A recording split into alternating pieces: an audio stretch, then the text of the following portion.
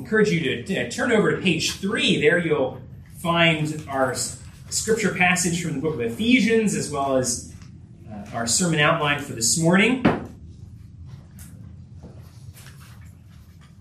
We're continuing our study of Ephesians, and particularly the second half of the book, where Paul is really applying and extending what he's taught us in the first 3 chapters.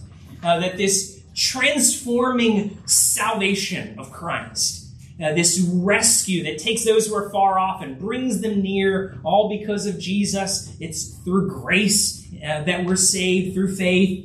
And that then Paul applies in the second part of the letter, affects our daily lives. The good news of Jesus flows into our daily walk. In fact, that's the very language he's been using again and again, our walk. And he's told us because of Christ, we are to walk worthy of our calling as we live out our new identity, that we are to walk in love as Christ has loved us. We are to walk as children of light in purity and holiness because of the purity and holiness of Christ. And this week we hear Paul encourage us to walk carefully.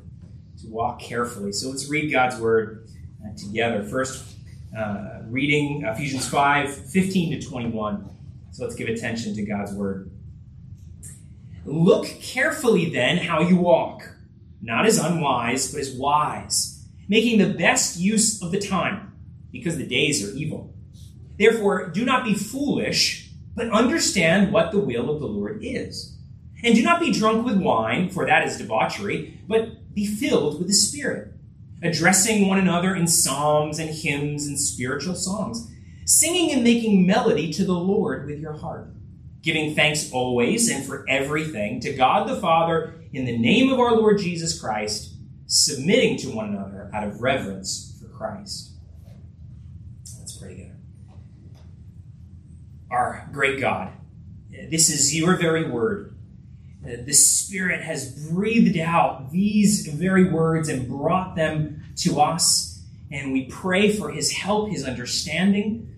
We pray, Lord, that you would be at work in each heart, that we might know the goodness of your grace and the footsteps of Christ that we're to walk in, and that you would encourage each one. For we look to you in Jesus' name. Amen. Amen.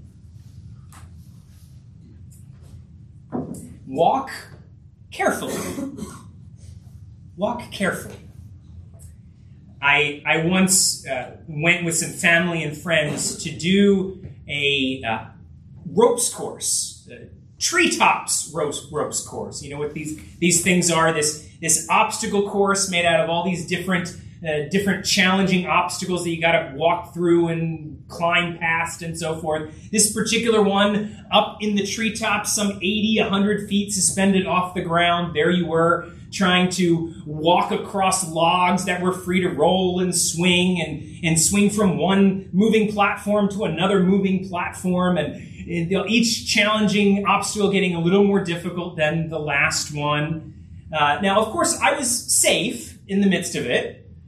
There was this steel cable that ran above your head at all times, and a harness around your waist and attached not just by one, but by 2 different safety lines. So I was safe. But still, 80 feet up in the air, this one actually on the side of a hill, a mountain, you're walking through these things that are moving to and fro, and you walk carefully.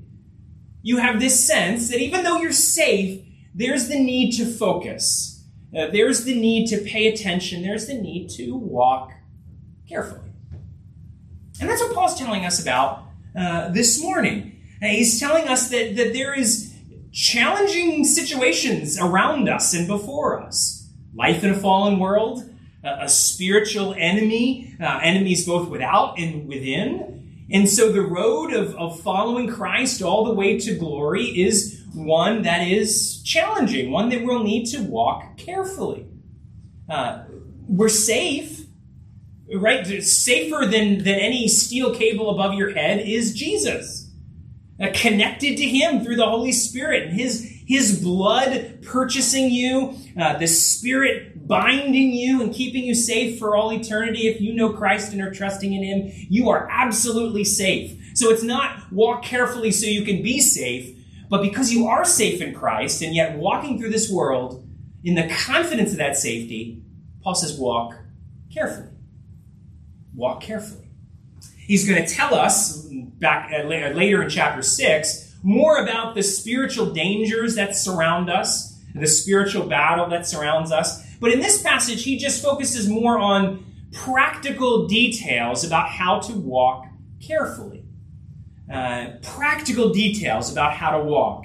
It actually reminds me of a very specific time, a specific point when I was up in the treetops swinging about.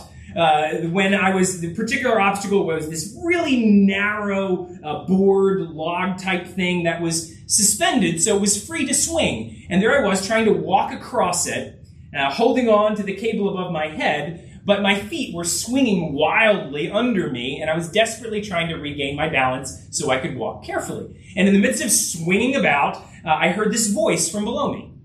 Right down on the ground, some 80 feet below me, was one of the staff members who called up to me and said, "Don't hold the cable above your head, hold the ropes at your sides." So I switched my hands over, and sure enough, I regained my balance quite quickly. That's essentially what the Apostle Paul is talking about.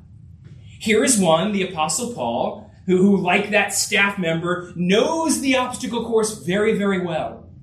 And he, under the inspiration of the Holy Spirit, the Spirit of Jesus, who we'll see walks this course perfectly, here's Paul through the Spirit calling out to us practical details about how to walk carefully. And so we hearken to his voice together. We listen to what he has to say and what the Spirit says to us about this walk. Now, of course, it's all on the foundation that we've known and embraced Ephesians 1-3 and the good news of the gospel. So, in other words, you need Jesus and to be clinging to him. Right? So if you're not clipped into the safety line of Jesus, there's where you start. Don't even attempt to walk forward following God without Christ. So cling to him first, and then safe in him and his finished work, then you can really understand and benefit from Paul's advice to walk carefully. So let's look at really Paul's three different aspects, three different commands about walking carefully. We'll see as we go that each of them is parallel to the other in that they all have a command, a contrast, and then a specific expression of what it looks like to live this out. Okay, so we'll take them one at a time. And Paul gets more specific and more detailed as we go along, so we'll spend a little bit shorter time on the first two, more on the third. So the first aspect is walk as wise. Walk as wise. This is verses 15 and 16.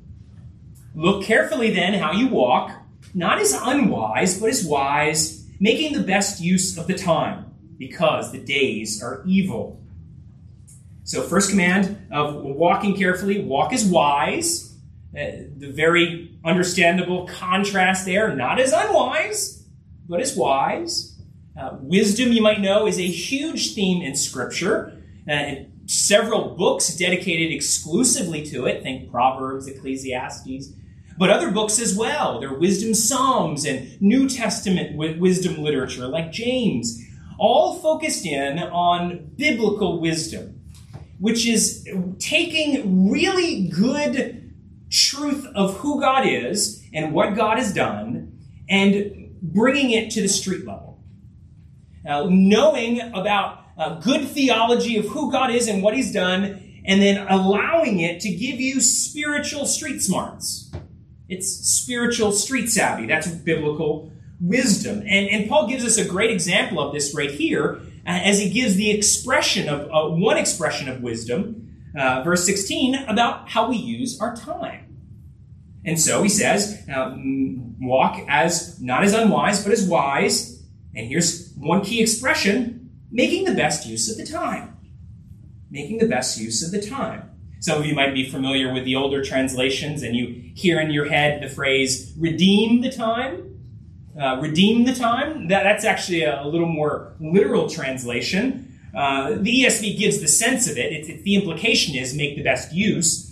But that redeem language is the language of buying something up, buying something back, is what you would use. and Scripture uses to talk about setting the captives free, right? You pay the ransom, you redeem the captives, right? You purchase, you buy. And so probably this language here thrust is make best use of the time, but probably with that hint of buying back, buying up. There's an investment, there's a cost as we buy up the time, as we use it well. Because, Paul says, the days are evil. The days are evil. It's a pretty strong statement. It's not just make good use of time because time flies. Well, it does, but he says much more than that. Not just, now, here today, gone tomorrow, take advantage, but make the best use of time, redeem the time, because the days are evil. Now, in chapter 6, he's going to use this language of the evil day again.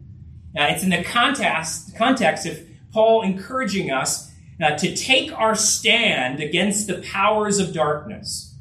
And as he paints this picture of this spiritual battle in chapter 6 and talks about us taking our stand in the evil day. And here's that same language of evil day, evil days in chapter 5. And so I think what we are meant to be picturing here is make the best use of the time because there is a spiritual battle raging. There's a battle around us and even in us. That's something that's been true all the way back to Paul's day and beyond, and is certainly true of our day as well. These evil days, the spiritual battle, it should sober us. Sober us. Not scare us, right? We go back to Christ. We're safe in Him. We have that safety line. We're not making the best use of the time because we're frightened we're going to fall. But make the best use of the time because we're sobered by the environment around us. There's a spiritual battle raging in our day and in every day. And so, clinging to Christ, we realize, their days are evil. There is a battle that's raging. And so, you're sobered to make the best use of the time and the opportunities around us. To advance God's agenda, right? We're fighting for our king. He's the general. So it's his plan that we're seeking to put forward, which is a little bit different than the productivity gurus or productivity blogs. Maybe you read some of these, listen to some of these guys. Very helpful tips about how to use your day and schedule, and it can be greatly beneficial. But almost always it's here are these tips for using time well to advance your goals, to give you the life that you want. Here we make the best use of the time because there's a spiritual battle raging, and so we want to follow the general's plan, the king's direction. It's not about making your life achieve your goals, but how do I advance God's purposes in me and around me? And so this takes wisdom. It takes wisdom to live wisely. And so we're going to need to think, each of us, and pray, each of us, what does this look like for me? What does this look like for you? Great thing to do as a group, as a family. Maybe this is dinner table conversation this afternoon. What does it look like for us to use the time well, to redeem the time? Knowing the battle's raging, knowing God has put us here, given us these jobs, these relationships, put us in this place. What does it look like to use the time well? What does it look like to have a good biblical balance? We're not just talking about a workaholic type approach to life. In fact, biblically, wise living has a good combination of work and rest. But you can think through together, is the free time that we have actually refreshing us? Right? Am I being refreshed? We can easily miss the refreshment and go to just amusement, right? Just frittering away the time. It doesn't actually refresh you and strengthen you for the battle. It just fills the time. And so maybe you think together, okay, well, maybe there are some things I need to cut out and other things I need to add to be refreshed, to invest in the opportunities that really last in the battle for eternity. What does that look like for you? Well, I don't know exactly, but we pray about it together. We talk about it together. Redeeming the time because the days are evil. That's what wise walking looks like. And we're helped in that by the next point that Paul makes, the next command that he gives. These build on one another as he talks about walking with understanding. Therefore, verse 17, do not be foolish, but understand what the will of the Lord is. Understand what the will of the Lord is. Walking with understanding. He begins with a contrast, not as foolish, not ignorant, but instead understanding, knowing the will of God.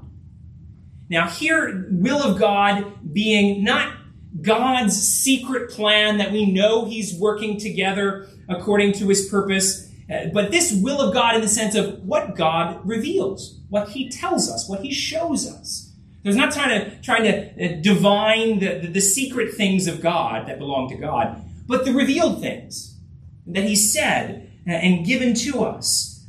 In this way, it's very similar to what we talked about last week with verse 10 of Ephesians 5, of understanding what pleases God, finding out what's pleasing to the Lord. Remember that? If you were with us, we talked about finding out what pleases the Lord and doing that, kind of like we do on Mother's Day. Not a job interview where we're trying to wheedle our way into the family. No, in Christ, we're already in the family.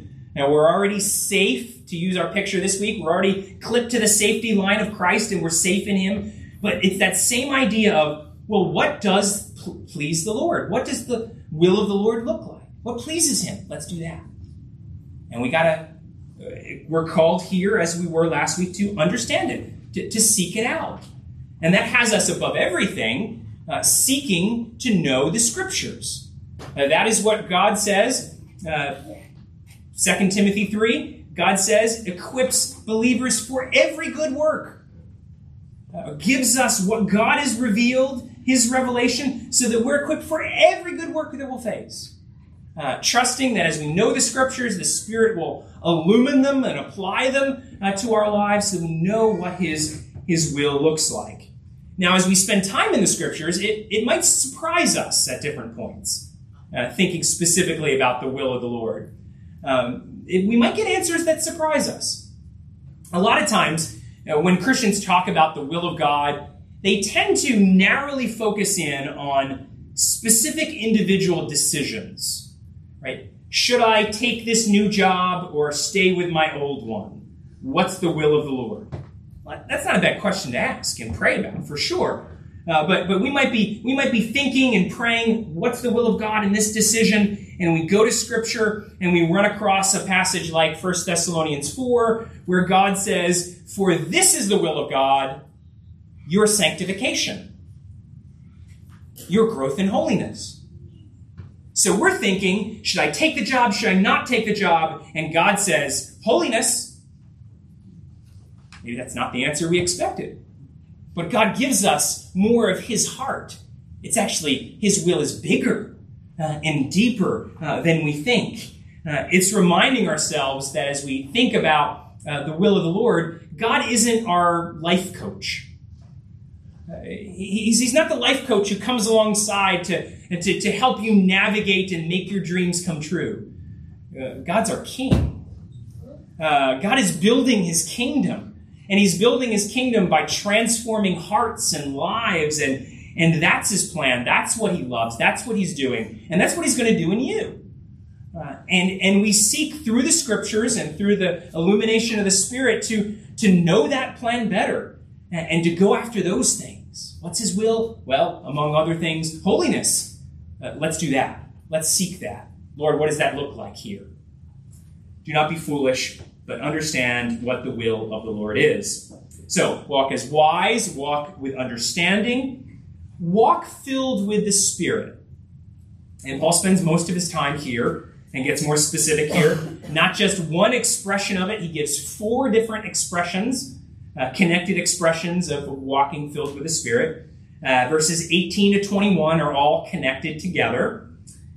He begins with a contrast. And this contrast is a little bit different because it doesn't automatically make sense to us, right? The other ones were obvious, okay? Walk as wise, not unwise. I get it. Wise, unwise. They're the opposite. But here he says something interesting by contrast. He says, and do not get drunk with wine, for that is debauchery, but be filled with the Spirit. So there's this contrast this time. Don't get drunk, be filled with the Spirit. Don't necessarily put those two together, but it's actually quite helpful in understanding what Paul is actually talking about. Be filled with the Spirit. That's a challenging understanding. Maybe you've wrestled with, what does that actually mean? Well, part of how he describes it is by way of contrast. Don't get drunk with wine, which is debauchery. And so you think about a person who gets drunk. The alcohol has this profound effect, this profound influence, but in a very particular direction. It's a profound influence where everything is twisted and distorted. Right? Our thinking is distorted by the effects of alcohol. It's slowed. It becomes irrational. Our feelings are distorted and amplified in unnatural ways. All those common sense inhibitions that keep you safe ordinarily, they begin to disappear under the influence of lots of alcohol. And so it's a twisting. It's a profound influence, but a twisting of it. And this is why, of course, we do things that are stupid and dangerous and immoral, saying things like that, doing things like that. All under this influence, you end up acting and thinking in ways that are quite the opposite of the way you were designed, created to be. And so the profound effect of drunkenness is a dehumanizing of us. Right? We become more like animals, sometimes worse. The influence is powerful, but it's a dehumanizing. So how is that the contrast to the Holy Spirit? Well, the Holy Spirit has an equal powerful influence, but in quite the opposite direction. So the Holy Spirit, the third person of the Trinity, fully God, he is a person, so he's a he and not an it. The Holy Spirit is described to us all the way back in the beginning. When God creates the world, remember, it's the Spirit of God that is hovering over the waters. The Spirit is that which fills the man to bring him to life, the breath of life, the Spirit of life. So the Holy Spirit is the creator Spirit. And in the work of salvation, the Spirit is doing that same creating, only now it's a recreating. Right? In the fall, our humanity is darkened and tarnished and broken. And now in salvation, the Spirit is recreating. He's making us truly human again. Think about how Paul describes the fruit of the Spirit. We talked about that from Galatians a month or so ago. Right? The fruit of the Spirit here is the impact, the influence of the Holy Spirit's work in an individual's life, a believer's life. And Paul describes that fruit with this list: love, joy, peace, patience, kindness, goodness, faithfulness, gentleness, self-control. Think about that list. Isn't that a good description of what we were really created for? That is true humanity, what we were created for. Created to be and to do. And that's the influence of the Spirit. And it's the exact opposite of the influence of drunkenness, where there's the dehumanizing and the animalistic influence. Now, the Spirit, in contrast, makes us truly human again. It brings about into our lives what we were truly created for: a holiness and a goodness that reflects and mirrors the holiness and goodness of God himself. You start to see the contrast? Do not be drunk with much wine, but be filled with the Spirit. Okay, so what does it mean to be filled with the Spirit? The context helps us. Paul has already said in Ephesians twice that believers are those who are sealed with the Spirit. So every believer has the Spirit dwelling in them. That is how we come to faith in Christ.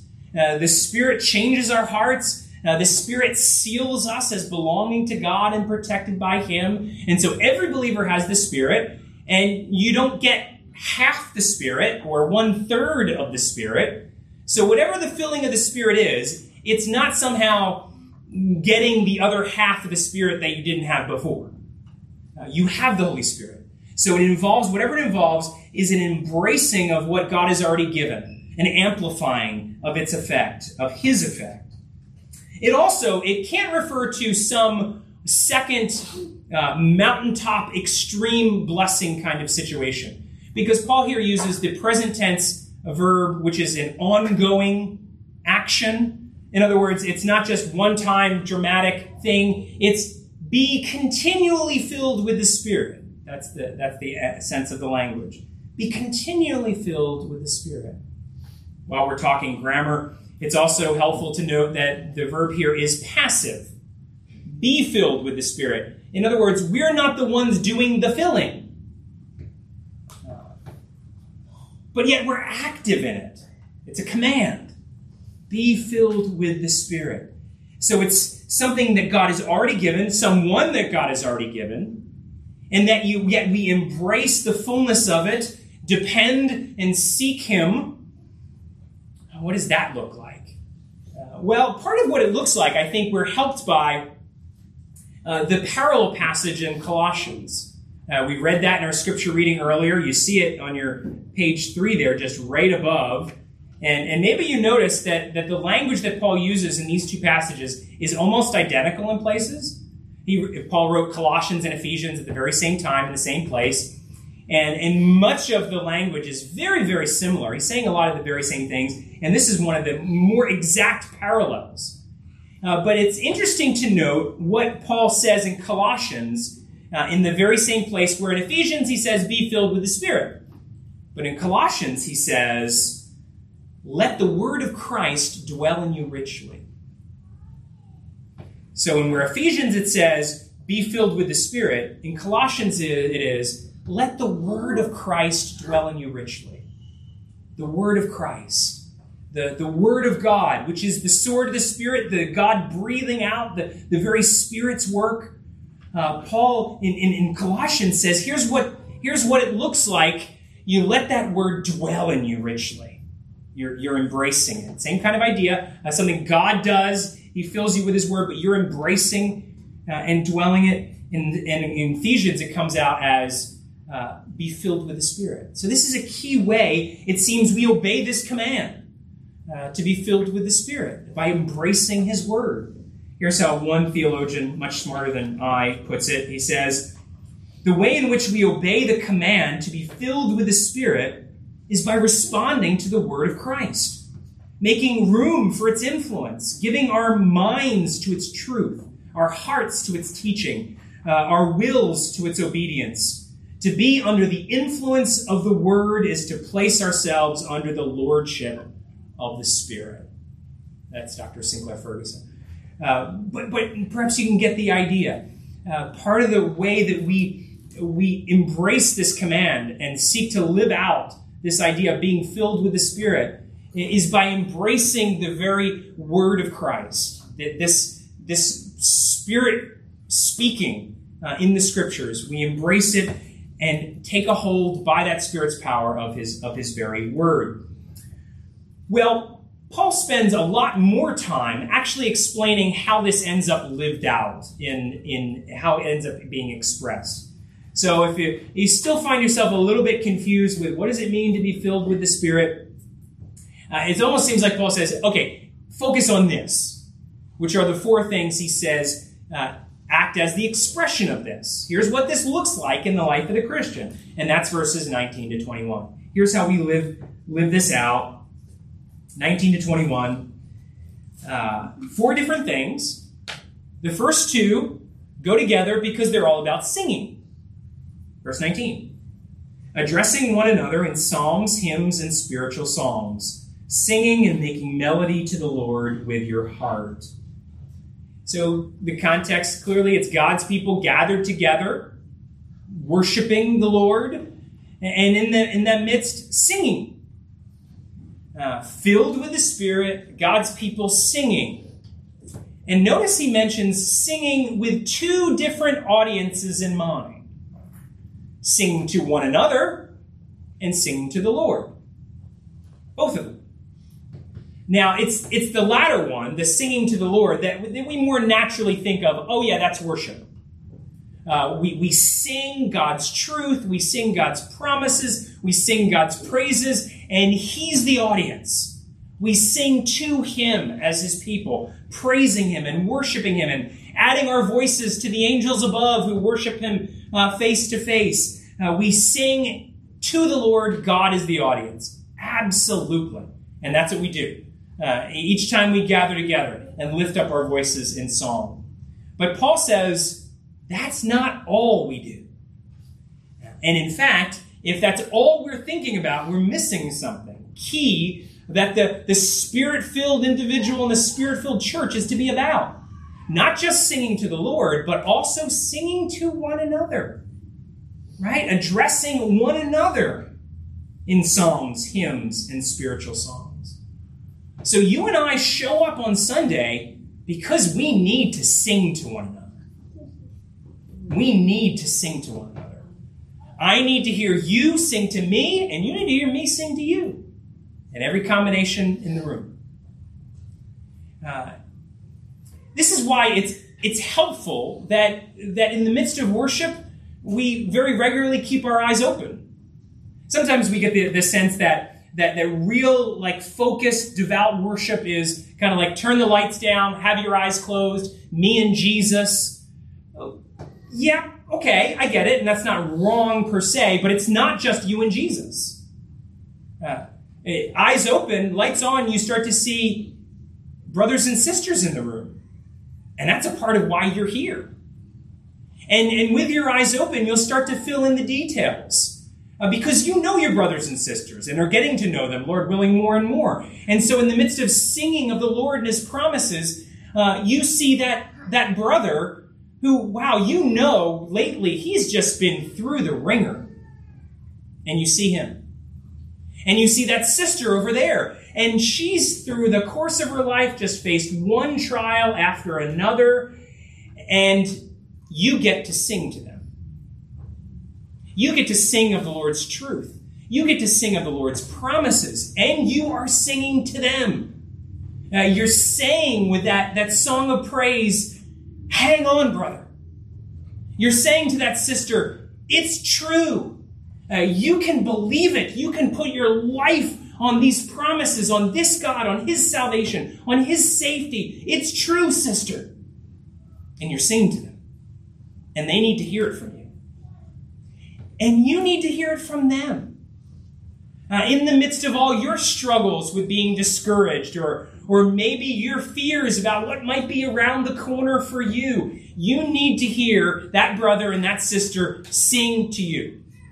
You need to hear their voice, speaking forth God's promises, speaking forth of Christ's salvation, speaking forth of, singing forth of God's goodness and his love, so that with their voice speaks to your hearts and encourages you. And that's what the Spirit is doing in the midst of his people gathered together. We lift up our voices and we're praising God filled with his Spirit, but we're also singing to one another, encouraging and being encouraged, the Spirit's work in the church. But Paul's not done. He gives two other ones quickly. He also says that filled with the Spirit, we are giving thanks always. This is verse 20. Giving thanks always for everything to God the Father in the name of our Lord Jesus Christ. So you can see how this ties in with singing to the Lord. We're giving thanks to God always, whether it's in formal worship or even just privately. Giving thanks to God. Always for everything. Giving thanks to God. Always for everything. Now, he's not talking that every little thing that you see is good. So it's not saying, oh, wow, God, I really love that little coronavirus. He's great. Or how wonderful terrorism is. That's just fantastic. It's not that. But it's in the midst of that, giving thanks to the Lord, even there. Because you know, again, understanding what the will of the Lord is, you know that God uses even the ugliest and darkest and most evil things of this world. Though the powers of darkness mean for evil, God works it for good. And so you're giving thanks in the midst of that. Lord, thank you for preserving your people in difficult times. Lord, thank you that Christ came and overcame the world. Thank you, Lord, for sustaining me through another week, another day, in everything, thanking the Lord always. And one more expression of this Spirit-filled life. Paul says, the Spirit-filled walk expresses itself in submitting to one another. This is verse 21, where in many ways this is an introduction to the next section, as Paul's going to get into specific relationships within the church and the family, expressions where there's positions of authority, and he's going to hash that out for us and what that looks like for believers. And this is both the introduction to that and also connecting back to what he's been talking about walking carefully and being filled with the Spirit. And he brings in this notion of submitting to one another out of reverence for Christ. And again, we're going to talk much more about this in the weeks ahead. But what it means is, even in the midst of relationships, human relationships, where God appoints positions of authority and those under authority, even there, Christ is the ruling factor.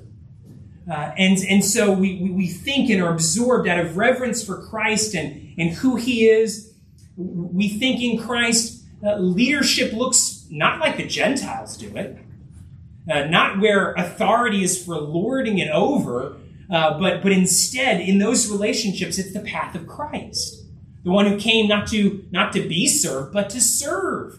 That's how he led and exercised authority. And we, in his name, seek to, even in the midst of exercising authority or in the act of being under authority, we are those who think the way of Christ, the mind of Christ, not thinking to our own interests, but seeking the interests of others. That's the way of Christ. More on that in the weeks ahead. But speaking of the way of Christ, that's a good place to be in to bring things together. Can you look over this list and see, this is Jesus. This is the life of Jesus described. That Jesus is the ultimate one who walks carefully. That above all, this describes him. You think of Jesus coming in his earthly life, and isn't he the one who redeems the time?